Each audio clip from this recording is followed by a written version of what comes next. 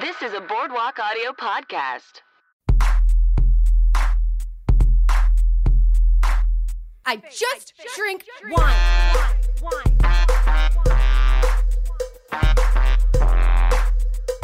Well, hello there, and welcome to The Wine Situation. May I welcome you with an open heart and open arms. If only I could hug you, but I can't.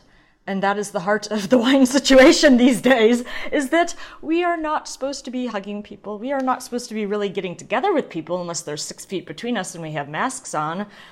And so, that makes it difficult to drink, because, the mask. And also, yeah. So anyway, the point is, the wine, I can talk. The Wine Situation is here to be, your drinking buddy. And by the Wine Situation, I mean me. I basically am the Wine Situation, although thank you, David Zwick, for helping me edit these things. And thank you to Boardwalk Audio for letting us be on their network, so I guess it's not just me. Who am I? I'm Ellen Clifford, the Palate. Did I say that already? If I did, I'm sorry. I'll say it one more time just in case. The Palate. Formerly Mademoiselle La Palette. But I wanted to be more fluid in my name. So why should I tell you about wine? Why should you want to drink wine with me? Well, if you don't want to learn shit about wine, then don't drink a wine with me, because even when I'm just having fun, I will possibly tell you more details than you want. But if you do want to learn, I've got a little bit of schooling behind me. I got my certification from the Court of Master Sommeliers, although there's been some controversy around there, but let's not get into that right now. You can look it up. I am in the diploma program for the Wine and Spirit Educational Trust. I write things for Delectable. So I try to give you accurate information about wine that's, useful to know and makes the wine. I feel like the more you know about the things that you're putting in your body, the more you either enjoy them or don't enjoy them, as the case may be, which is why every time I eat an Oreo, I look at it and just say, you are so good for me. I know you're good for me. I just know it in my heart, because Oreos aren't good for you. So I try not to read about that so that they can benefit me. I actually do kind of believe that the more you, if you truly try and think about the good things you're getting out of good things, they'll maybe hurt you a little less. Like, psychosomatic things are real, guys. Truly. That's why placebos work sometimes as well, if not better. This whole tangent gets me to the point that, well, like I said, it's a podcast about the situation around wine, which is right now we're drinking it alone. But if nothing else besides wine, and as I said before, me, it is a podcast with segments and tangents. Tangents and segments. I try to not let the tangents outweigh the segments, but I don't always succeed. And if you have been bearing with me this far, then I thank you. I realized that this episode, according to my counting, I will go back and double check, but according to my counting, this is the 90th episode of the show ever recorded. It's merely I think it's the 12th episode, maybe the 13th of the ones I've been doing by myself. All by myself, without even David in the room. David, I really do miss you, though. I hope you're well. I hope Dallas, your dog, is well. Yeah. See, tangent. I will try and minimize that. So, how are you guys doing? Are you going out? If you are, please, for the love of God, be careful. Because Los Angeles just today was declared the highest rate of COVID-19 cases. Ugh. So, I don't know. It's a very confusing time, you guys. And it really is. I was discussing with someone how it's a time where we're like, this is kind of like the best cliffhanger movie 2020 is ever. You're like, what's gonna happen next? When you get over being terrified, it's actually kind of exciting to really be so unsure. Yeah, it kind of opens you up in a way, I suppose, if you're going to look at it optimistically. If you've had COVID or if you've lost someone from it, or, I mean, there's everything going on these days. People need to be rioting. It's just too bad. I mean, not rioting, but people need to be having, standing up for social rights and gathering to make a point. But this is kind of an unfortunate time for it to be happening. So I don't know. I just wish everyone who's doing the good work, thank you. Everyone, please be safe. Everyone, I really care about you, especially if you're listening to this podcast. If you're not, then, shuffle off. That wasn't even like a good insult. Walk away. Don't. Okay, I'm going to try not to get too serious because part of this podcast is that I think that when people's hearts can be lightened, they tend to treat other people better. I was getting better at making intros shorter for a while, and apparently I'm devolving right now. It's merely 10:08 at night. Last time I recorded, it was like 11 o'clock. But we're nearly 6 minutes into this episode, and I haven't given you the agenda yet. So let's get down to it. Shall we? We shall. So we're going to have another episode of another edition of the Who, What, When, Where, Why wine game, in which I drop the clues throughout the episode, and at the end we find out what the wine, or in this case, today's case, it's a wine region, is. So we're going to have that. As I've said, it is the bones upon which the vegetarian protein, maybe it's chickpeas, maybe it's tempeh, maybe it's cheese if it's, but that's not vegan. Maybe it's vegan cheese made of cashews. I don't know. But the flesh of the podcast hangs onto the bones, which are made up of the Who, What, When, Where, Why wine. It's really a beautiful thing. I should draw a picture depicting this. We are going to taste another wine made by a woman, and right now it's driving me crazy. I keep almost picking it up and taking a sip. But I try and reserve my palate for tasting for the first time with you guys and choosing. We are going to have another boozy book. We're going to have a very quick little wine bitch as opposed to a wine boost. And then we have a drunk dial, but it wasn't really drunk, but drunk on nerves because I've never met her in person, and she's an amazing sommelier, Alicia Blackwell Calvert. We'll be talking to at the end of this episode. And I see now I made a note to myself about, I think I was going to try and divert from Who, What, When, Where, Why wine being described as the bones upon which the vegetarian or hopefully vegan protein of this podcast hangs on. But I was going to try, instead of saying that, am I even making sense? I'm tired, guys. I was going to say that the clues are sprinkled throughout the episode, like fancy salt, like truffle salt, or once I bought some Pinot Noir salt, smoked sea salt. You guys know I'm pretty obsessed with salt. When I finish knowing everything to know about wine and spirits and cheese, next up, salt. That's right. Let's get on with it, because I really want to drink this wine. The Who of the Who, What, When, Where, Why wine, which actually is a game, is Taymata. I hope I'm saying that correctly. It's a winery, the oldest winery in this area, if not this country, maybe? Yeah, Taymata. That's your Who. Okay, shall we get into the wine we have? Yes, we shall. So, my woman winemaker this time is Mary Edwards, Merry space Edwards, which now is owned by the Rudder family, but she continued on as a winemaker. Let me just read you a little bit about her, because she was one of the pioneers in terms of being women to start making wine. Let's just read what her website says, because they probably say it better than I. When sampling grapes in the vineyard, hand pruning her cherished roses, preparing dinner for her family, practicing Bikram yoga, and whatever she does, Mary balances intellect with intuition. Each wine she makes benefits from her precision and perception of subtlety and elegance. Mary Edwards approaches life with graceful intensity. Now in the 5th decade of her winemaking career, holy smokes, Mary has earned the universal respect of winemaking peers, grape growers, and academicians. It shouldn't just be academics. I won't criticize their writing. A self-described perfectionist, she has constantly refined her vineyard practices, wines, and techniques. She does not rest on her laurels. She grows. People frequently ask what is the best wine I ever made. I tell them it's not made yet.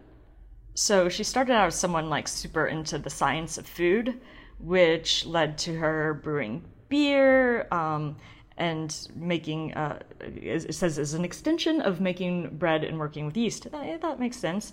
Then she purchased a book on home winemaking and began to make fruit wines. She got a BS in physiology from the University of California at Berkeley, which is when she met Andy Quaid, who was studying winemaking at the University of California at Davis. So she becomes really fascinated in wine. It's definitely kind of reminds me of my food into wine journey, except for she's got way more technical and probably useful information than I do. Let's see. In 1973, she earned a master's degree in food science with an emphasis on enology. Of the 3 women in the master's program, only Mary became a winemaker. She was responsible for some pretty cool innovations, such as, she was one of the people who made people realize how important clones were. Who doesn't love a good clone of Pinot Noir?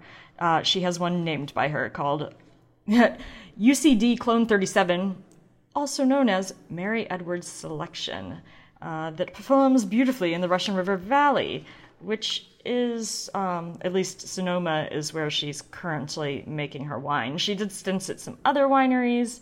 Let's see, what else can I tell you without, giving you her entire, life bio, because, you guys, she's done a lot.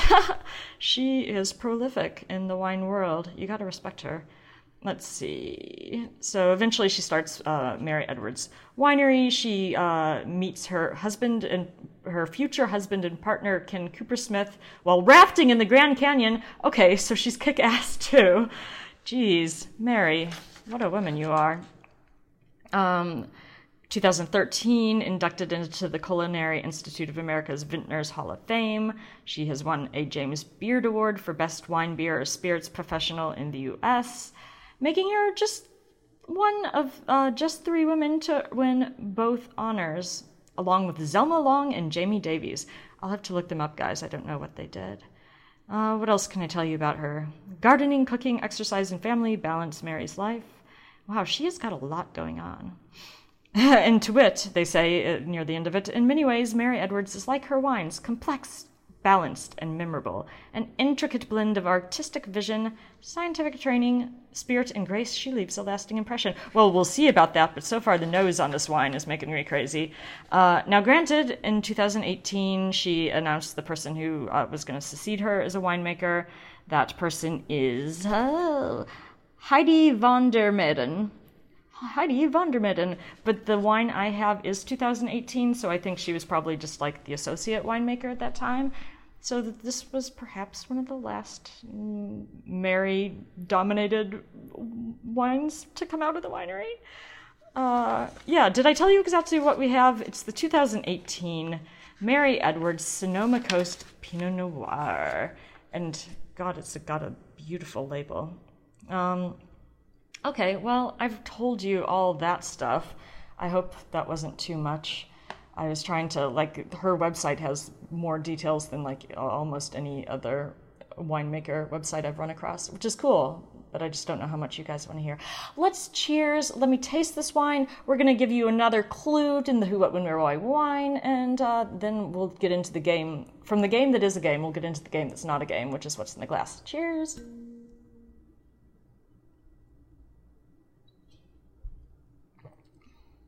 Ooh. Oh, interesting. Oh, fascinating. It's not quite what I expected, but I'm going to get into more of it in just a minute. Let me take another sip. Once again, as I was when I was drinking Tessier, I'm using my Zalto Burgundy class. Although I had someone today telling me about these new wine glasses that look like they could possibly rival Zalto, so apparently I'm going to get to taste test those pretty soon, so look forward to that. Okay, back to the agenda. We are currently on to the what of the Who, What, When, Where, Why wine. The Who was Taimata, a winery. The what is Alluvial Greywacke. What is Alluvial Greywacke, you may ask? Alluvial has to do with riverbeds. See, wine people you probably knew from pretty much from Taimata. And Greywacke is a type of soil. It's like riverbed, and I'm not sure why it's called Greywalk. It's like Luke Greywalker. What wine does he drink? Wine's made here. Okay, that was nonsense. Let's just get back to tasting, because I think I'm addled, because I just really want to get to the heart of what I taste in this wine. But, we'll do it what's in the glass style, where I really walk you through the grid the way I taste wine as a professional. And as it is now, just as a person, because I can't let wine just be fun. I have to think about it, too. Which makes it more fun to me anyway. So, this wine is a rather translucent, rather ruby, I would say, yeah, it's very ruby still. It's not going into any garnet, which makes sense since it's from 2018. Somewhat of a watery rim. What about those legs? Oh, those are pretty thick tears on that. Let's smell it. Oh, medium plus black cherry, like a lot of black cherry and a lot of sort of baking spice and almost like a bit of greenery to that, like some kind of earth, and that inexplicable thing that just smells like California Pinot Noir. Aren't I articulate, guys? Yeah, it smells like every type of cherry and greenery, and it smells fresh. It smells fresh as fuck, guys. Let's put it on the palate and see what else I can think about to say about this for you.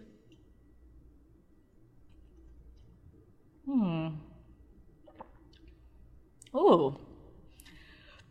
This wine is both plush and silky. It's like super silky, and then you get this like almost like you think it's going to be just light as air, but it's got like a tiny bit of grip to the end. So all this to say is the acid is medium plus. The tannins are I'm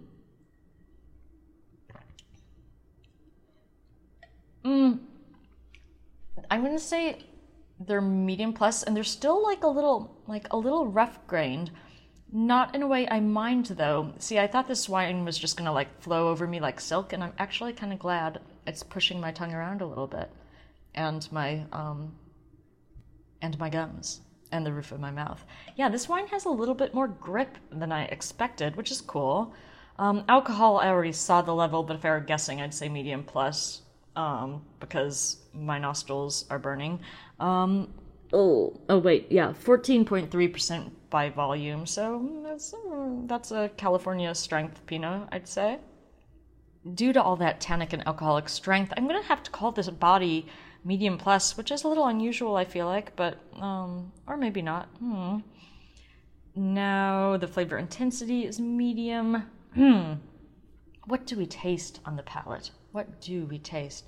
We taste all those cherries again, and maybe almost like a black plum of some type, and I'm getting a little bit like of violet on it too, just a little bit floral. More flower than I got, more green on the nose and more flower on the tongue. And there's something in it that reminds me of like a pomander. Is that what they call those things? Where I used to make these for, when you crafted Christmas presents for people as a kid, where you stick cloves all over an orange and it smells really good. Yeah, it's got this like clove and orange essence lurking in the background. Just that, I think that's part of what makes it feel a little rougher, a little like, I don't know. Ooh, finishes medium plus. Yeah, I'm still getting a little bit of that herbalness to it, almost mint, like more flowers and mint.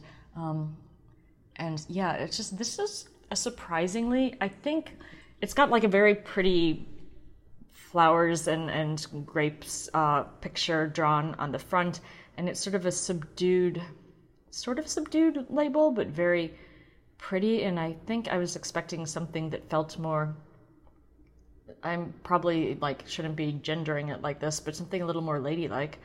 As someone who refused to call herself Mademoiselle and is now going as the palate, I don't know why I'm using gender norms to describe wine, but there you go. Sometimes I think they make sense. It's got like, I was expecting a little more elegance, and this has a little more force, if that makes sense. It's not a light tap, it is a little bit of a shove, but like a sweet shove. And if there's one thing that we all like, it's a sweet shove. Wow. Yeah. The cherries just, they keep on going, the spices. I am thinking this would be really good with something with like blueberries on it. I don't know why I just thought of that. Actually, despite the fact that it's totally dry, I was picturing drinking it with blueberry pie. I don't know why. I haven't even had blueberry pie in forever. Guys, Mary Edwards makes fine wine. I really also think, though, that possibly 2018 is younger than I should be drinking it. Maybe it needs a couple more years for some more of the tertiary notes, those are the notes that come with aging, to come out. And yeah. Okay, well now let's see what the winemaker notes on this were, to see if my tasting perception was just totally off. Okay, so I have the notes from wine.com, and then there's also, let's look at the back of the bottle first. This Pinot Noir shows off the virtues of grapes grown on the southernmost boundary of the Russian River Valley. Here, the cooling influence of coastal fog allows the fruit to ripen slowly. A blend of classic California and Burgundian clones. There we go with the clones. This wine reflects its heritage, presenting abundant fruit and graceful structure. I don't particularly disagree with that. I feel like... Wait, did you say anything about the force? Abundant fruit, maybe? Let's see what they say on wine.com. Winemaker notes. The exotic aroma shows off spicy notes of cardamom, tamarind, allspice, and cinnamon. This expands into mouth-watering candied red cherries and berry bits, red raspberries, wild strawberries, ripe boysenberries, and juicy blackberries. Guys, I need to eat a boysenberry. I don't know what they taste like. Cocoa nibs, cola, white chocolate, candied violets, there we go with the violets, and just a hint of blood orange. Oh, I was right about the orange. Adds layers of complexity. The palate echoes the theme of the aroma intensified. The tannins are round and full, accentuated by bright acidity. Finely integrated oak complements the fleshy, succulent mouthfeel. Maybe that's what this is fleshy. When I say it's pushy, it's more just fleshy, because it's not rough, per se. Unctuous flavors then taper into a satisfying, spicy black pepper finish. That was a very sexy description. I wonder if that was by Mary. Pairs well with potato-crusted salmon, parmesan portobello risotto, chicken macadamia, spicy quinoa with asparagus, and shiitake mushrooms. No blueberry pie, guys? Come on. Don't hold out on me. This wine makes me feel a little, like, wily. Like, a little like I would take it into the night and create havoc in a calm world. That's not what I want to do, not at all. I feel like if I were a troublemaker in a Shakespeare play, this is the wine that I would drink. Yeah. Did Puck drink this wine? Perhaps. And by troublemaker, I mean the fun ones, not like the evil ones like Iago. He was straight up evil, and he admitted it. They say when you play villains that you're like supposed to, not actually think they're evil. You really have to figure out why they're doing the things they do. But Iago's just straight like, I'm a villain. Suck it. That would be really funny if someone did like a modern take of Othello and called it, I'm a villain, suck it. Should I write that? Maybe. I don't know. That was a lot. I will update you as things progress on if this wine changes, evolves, etc. I think we need to get on to our next clue of who, what, when, where, why, wine. The real game that is a game, because we just played the game that's not a game. Okay. Hopefully that's not too confusing. The who is Te Mata, the winery. The what is Alluvial Greywacke. And by the way, Greywacke is spelled Greywacke. The when is 1867, when a flood changed the course of the, I'm going to butcher this, Ngorongoro,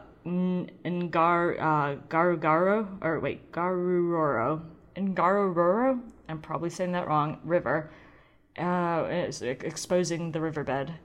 Yeah, this river is fun. It changed courses, I believe, a couple of times, leaving behind its riverbed, where you find this wine region. Okay, it's time for a boozy book. Now, I read this a while ago, and I didn't take enough notes to feel like I could really get into it with you guys. But I have a lot of personal feelings about this book because I had the pleasure of getting to know its authors, Dorothy J. Gator and John Brecher. Possibly pronounced Brecher, it's Brecher. At the Wine Writers Symposium. They were two of our keynote speakers. They have this book called Love by the Glass, Tasting Notes from a Marriage.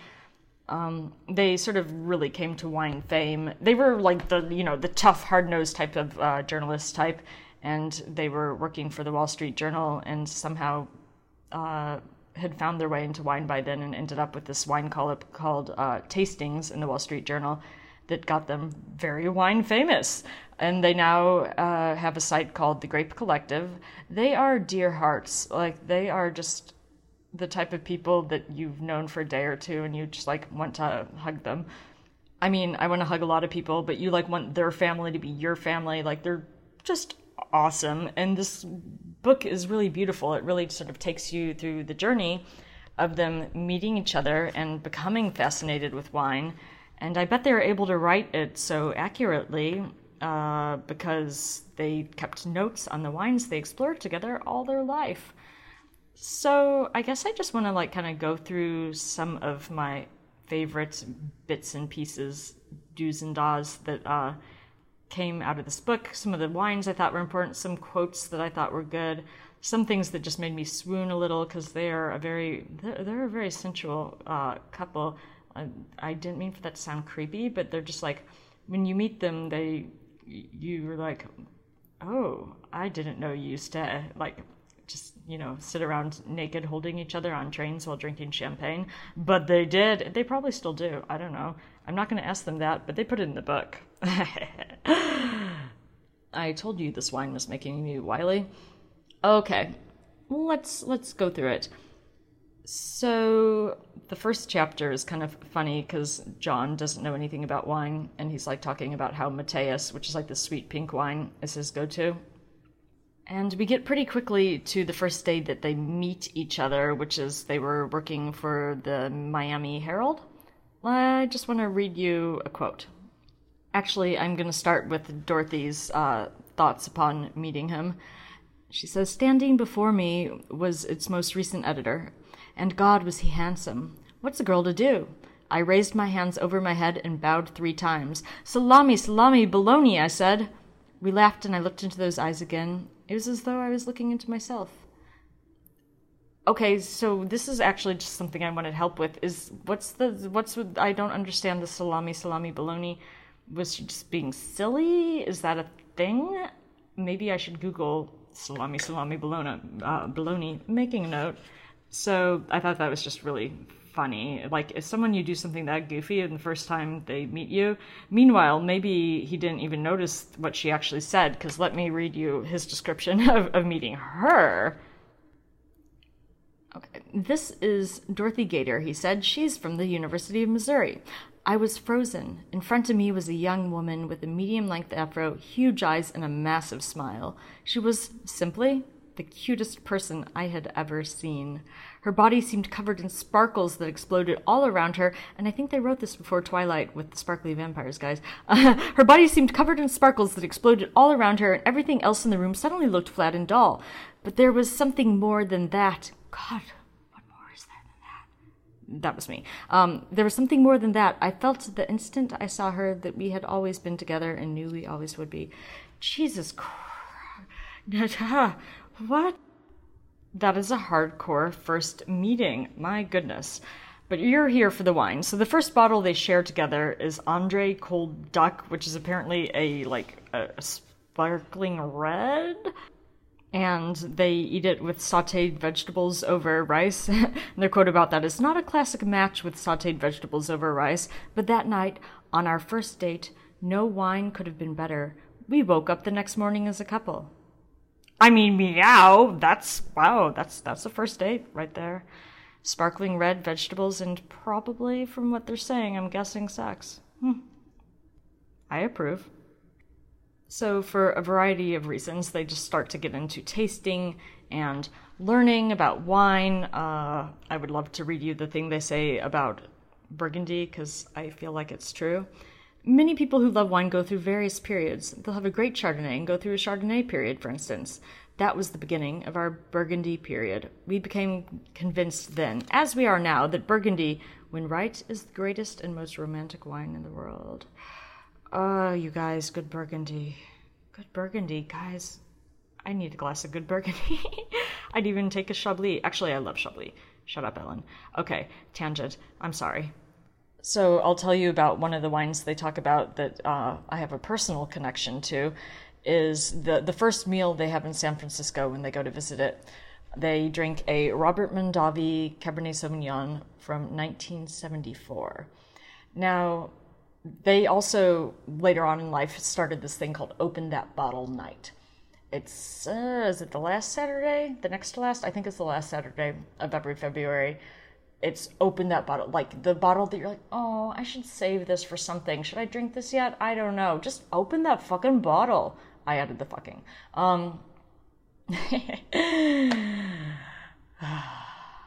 Don't I always? Not really. Okay, so Open That Bottle Night is something they started, and the Wine Writers Symposium at the Meadowood in Napa Valley that I attended, as I said, they were keynote speakers. Oh, wait, can I tell you how cute it was? The first day, John gave a keynote speech, and he insisted that Dorothy, who goes by Dottie, so I'm going to call her Dottie from now on, that's just that's what we call her, and that's what people call her.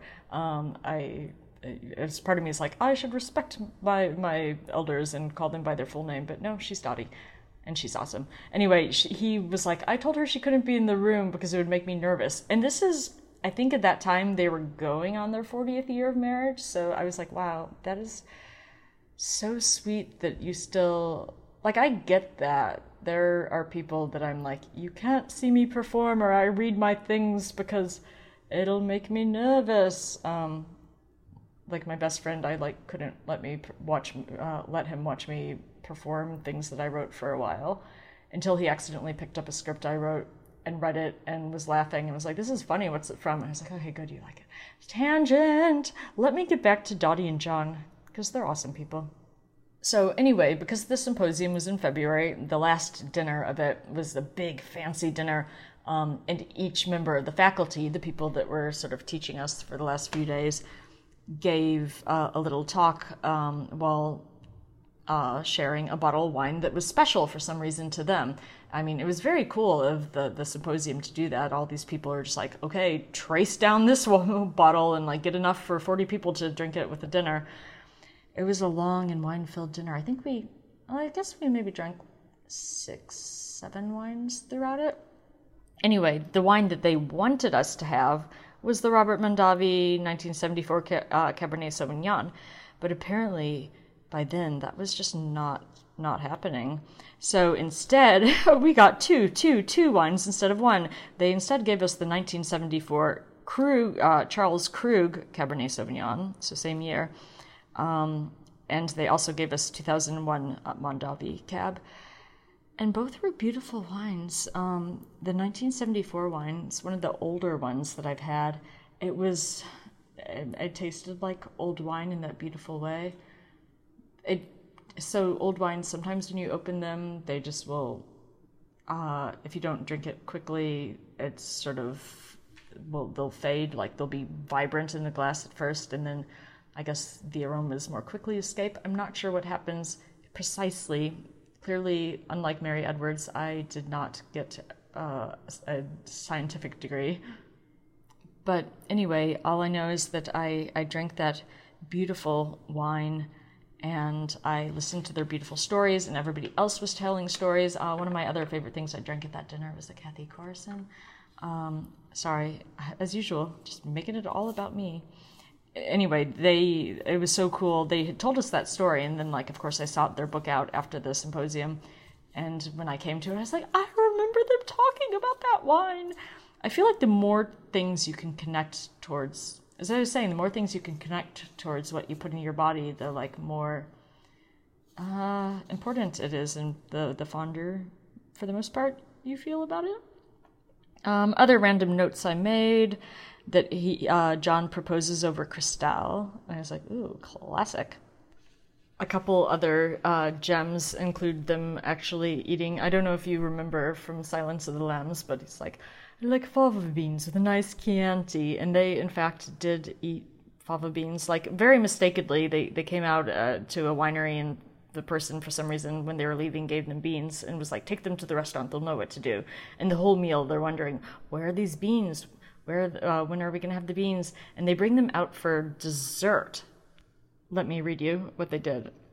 God damn it, where are our beans? Then the waitress showed up at our table with a big plate filled with our bean pods. They were exactly as we'd given them to the restaurant. They were raw.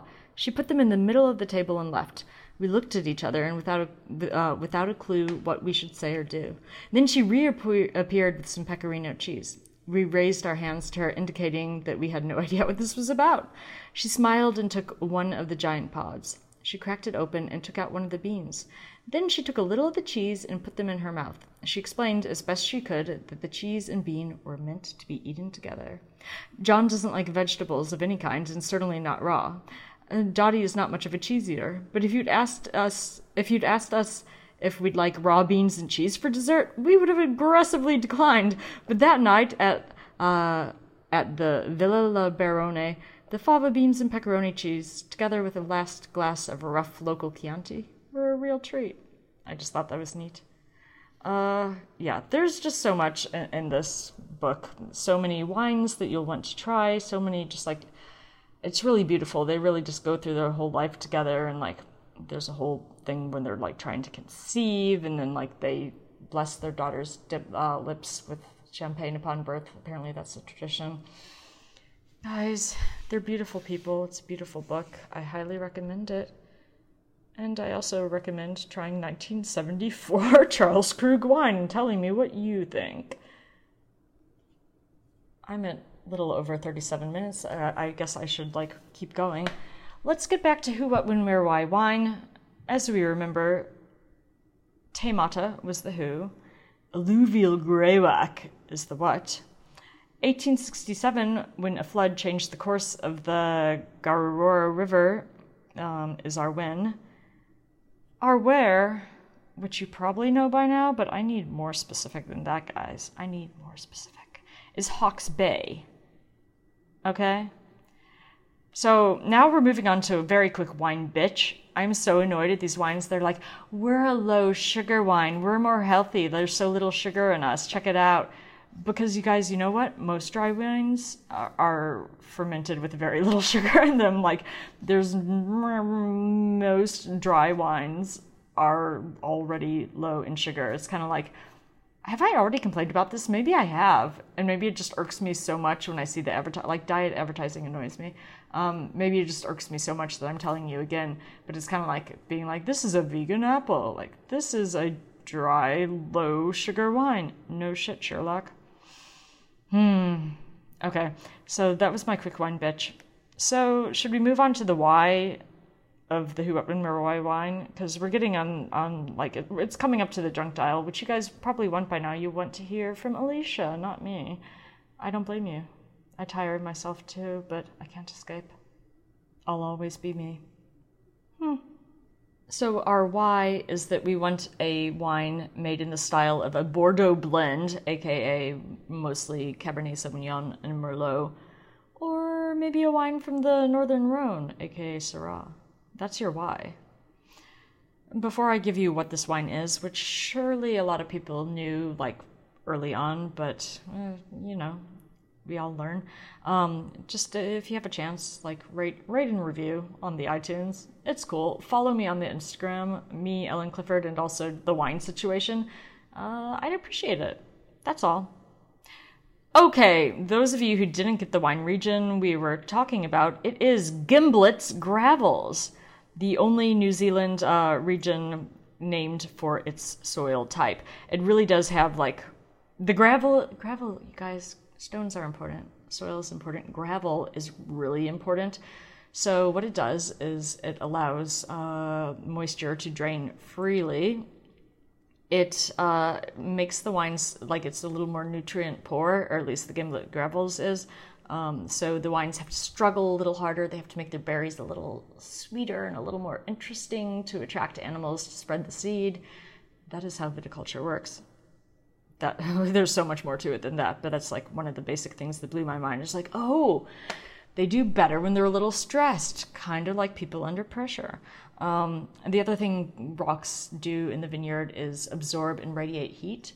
So like in Bordeaux in France, left bank anyway, the gravels are very important because Cabernet Sauvignon can be difficult to ripen. And so you need something that will soak up heat and radiate it to help it ripen. You're also going to see a lot of gravel in like the Margaret River where they also make, that's in Australia, where they also make Bordeaux blends. You'll also see it in, well, I don't know if you'd call the Galets, the big stones in Châteauneuf-du-Pape, gravel per se, but like, guys, big rocks.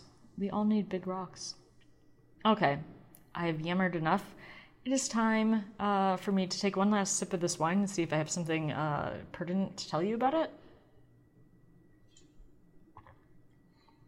Ooh. I'm getting yet more of the baking spice thing on it. And yeah, the tannins still feel like it's a graceful wine, but it's like a sturdy, graceful wine. Yeah. I'm not sure if more years would make it more sturdy or less grippy, and I'm not sure if I want them to, because sometimes I like my mouth to feel like it's being taken like on a little, sparring a little bit. Not in a bad way, like in a bantery way. I'm going to banter with my wine. Okay, so let's go on to the drunk dial, which is not really, but, the final five. Alicia Blackwell Calvert, she is a independent contractor right now, sommelier in St. Louis. She's currently like making the list for a pizza restaurant, which that's a dreamy job.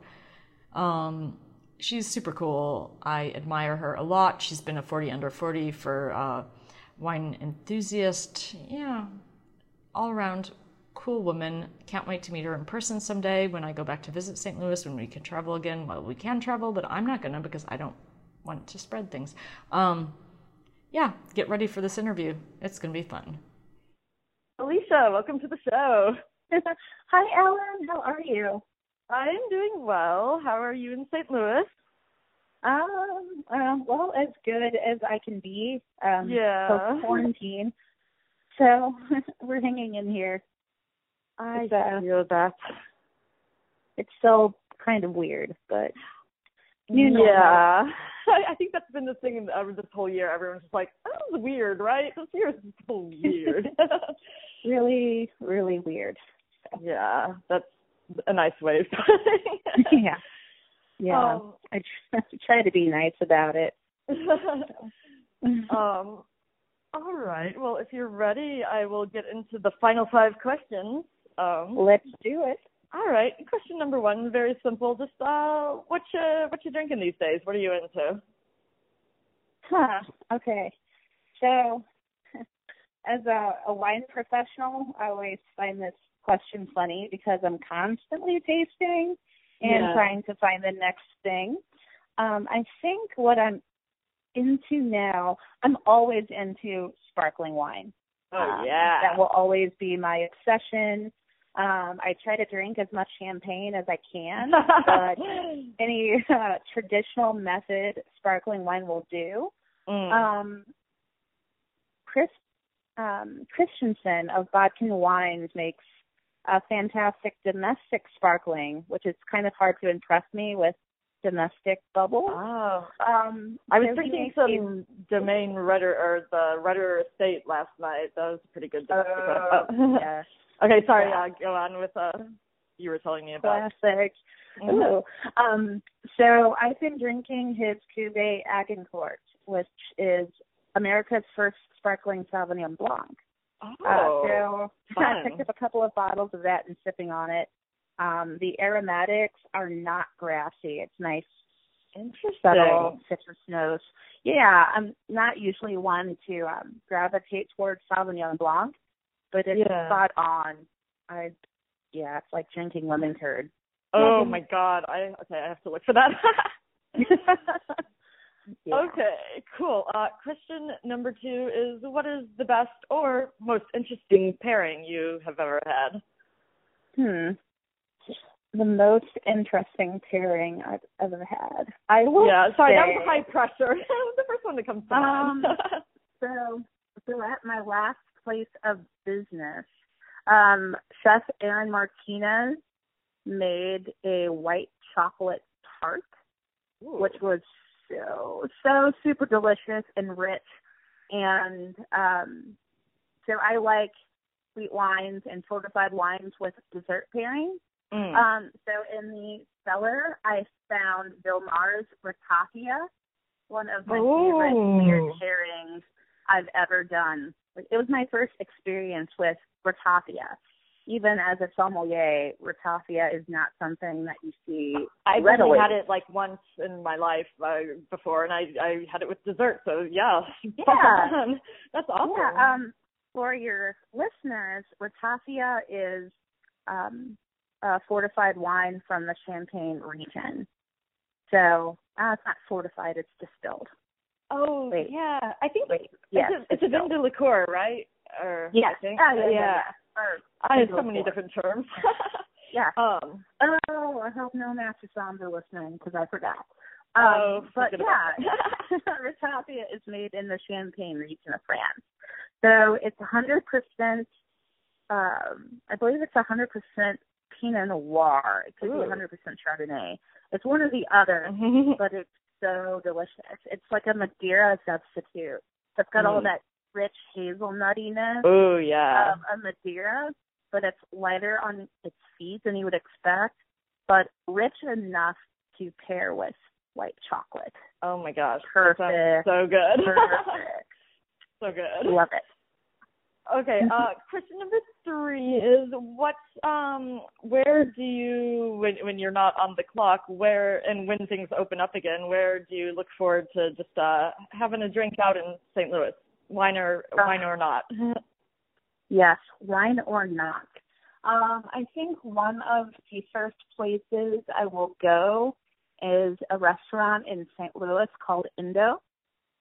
It's run by chef owner Nick Bogner, amazingly, ridiculously talented chef, young guy doing amazing things. Like what he does with fish is unbelievable. He's gotten some awards like Food and Wine Best Niche Chef or something crazily awesome like that. Oh, nice. Nice, humble guy. And every time I see him, he's so cordial, and his family is amazing. But the food, though. What neighborhood is that one in St. Louis? That is in the Botanical Heights District. Okay. In St. Louis, so not far from near the Botanical Gardens. Cool. Which is a pretty popular tourist destination. But Indo's cow soy is my favorite soup in town. What he does with nigiri and sashimi is unbelievable. So I will have to put that on my list of places to check out next time. Put it on your short list. It is definitely one to watch. Cool. Okay, question number 4 is, if you made a wine, what would you want to make and what would you call it? Ooh, that's a great question. Believe it or not, the idea of me making wine myself scares me. Oh, I believe that. I would be.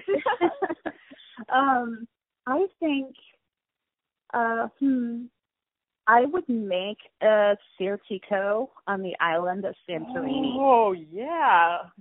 Yeah. And I would call it Stefani.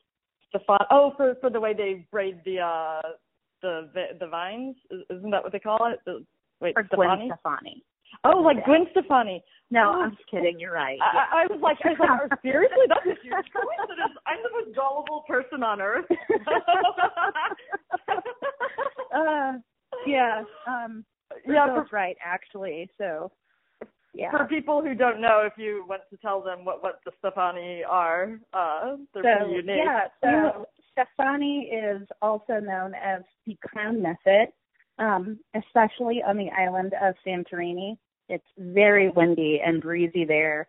And if you trellis your vines like you normally would find in Napa Valley and so forth, your grapes would blow right off the vine.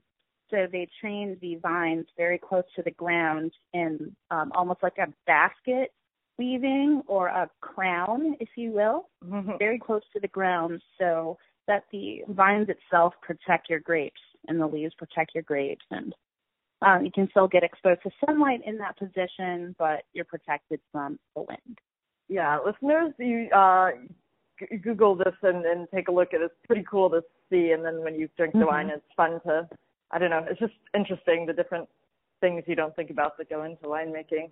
I look forward to drinking your Stefani. And so will Gwen. Yes. Okay, question number 5. I love it. I know. Oh, okay. Question number 5 is just what's bringing you some joy these days? I'm sorry? Oh, question number 5 is not necessarily wine related. It's the traditional question we have asked guests since the dawn of the show, which is just what's bringing you joy these days? What's bringing me joy these days? Let's see. How do I answer this without getting myself in trouble? I find joy in racists losing their jobs. That's pretty joyous. I concur 100%. Go ahead and get yourself in trouble. This is the right podcast to get yourself in trouble on. So.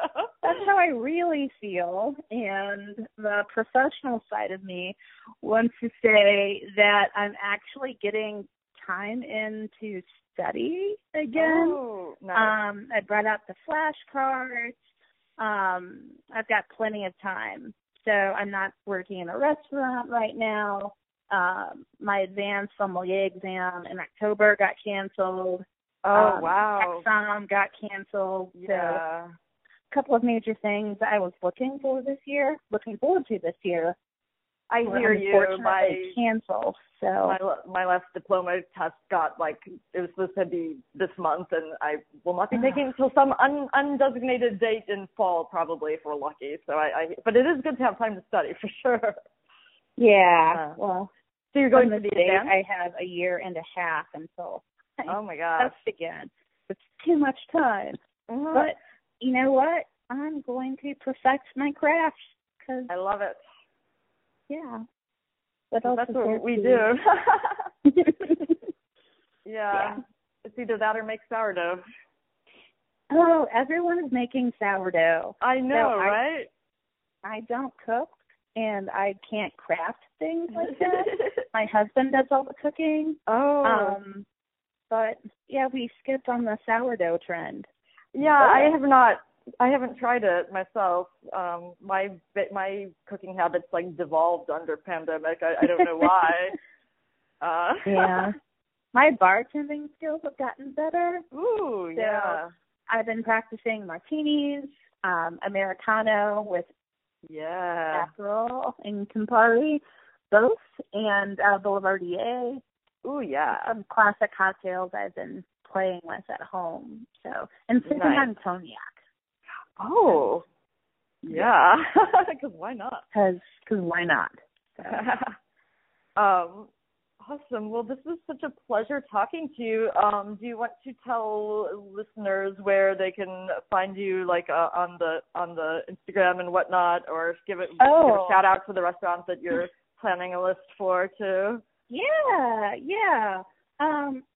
So you can find me on the interwebs, Instagram and Twitter at Exquisite Vines, and I still do the Facebook, so you can find me there, Alicia Blackwell Calvert. And I don't have a restaurant home currently, as I mentioned before, but I have had fun doing private consulting. Most currently, I'm working on a wine list for Katie's Pizza and Pasta Osteria here in St. Louis. She has a location in Rock Hill and Town and Country. So I'm having fun crafting a list for her, and she's also rolling out a tasting menu. So I'm going to have pairing fun with that as well.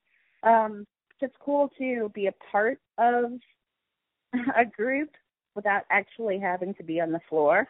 Yeah. Definitely something I can get used to.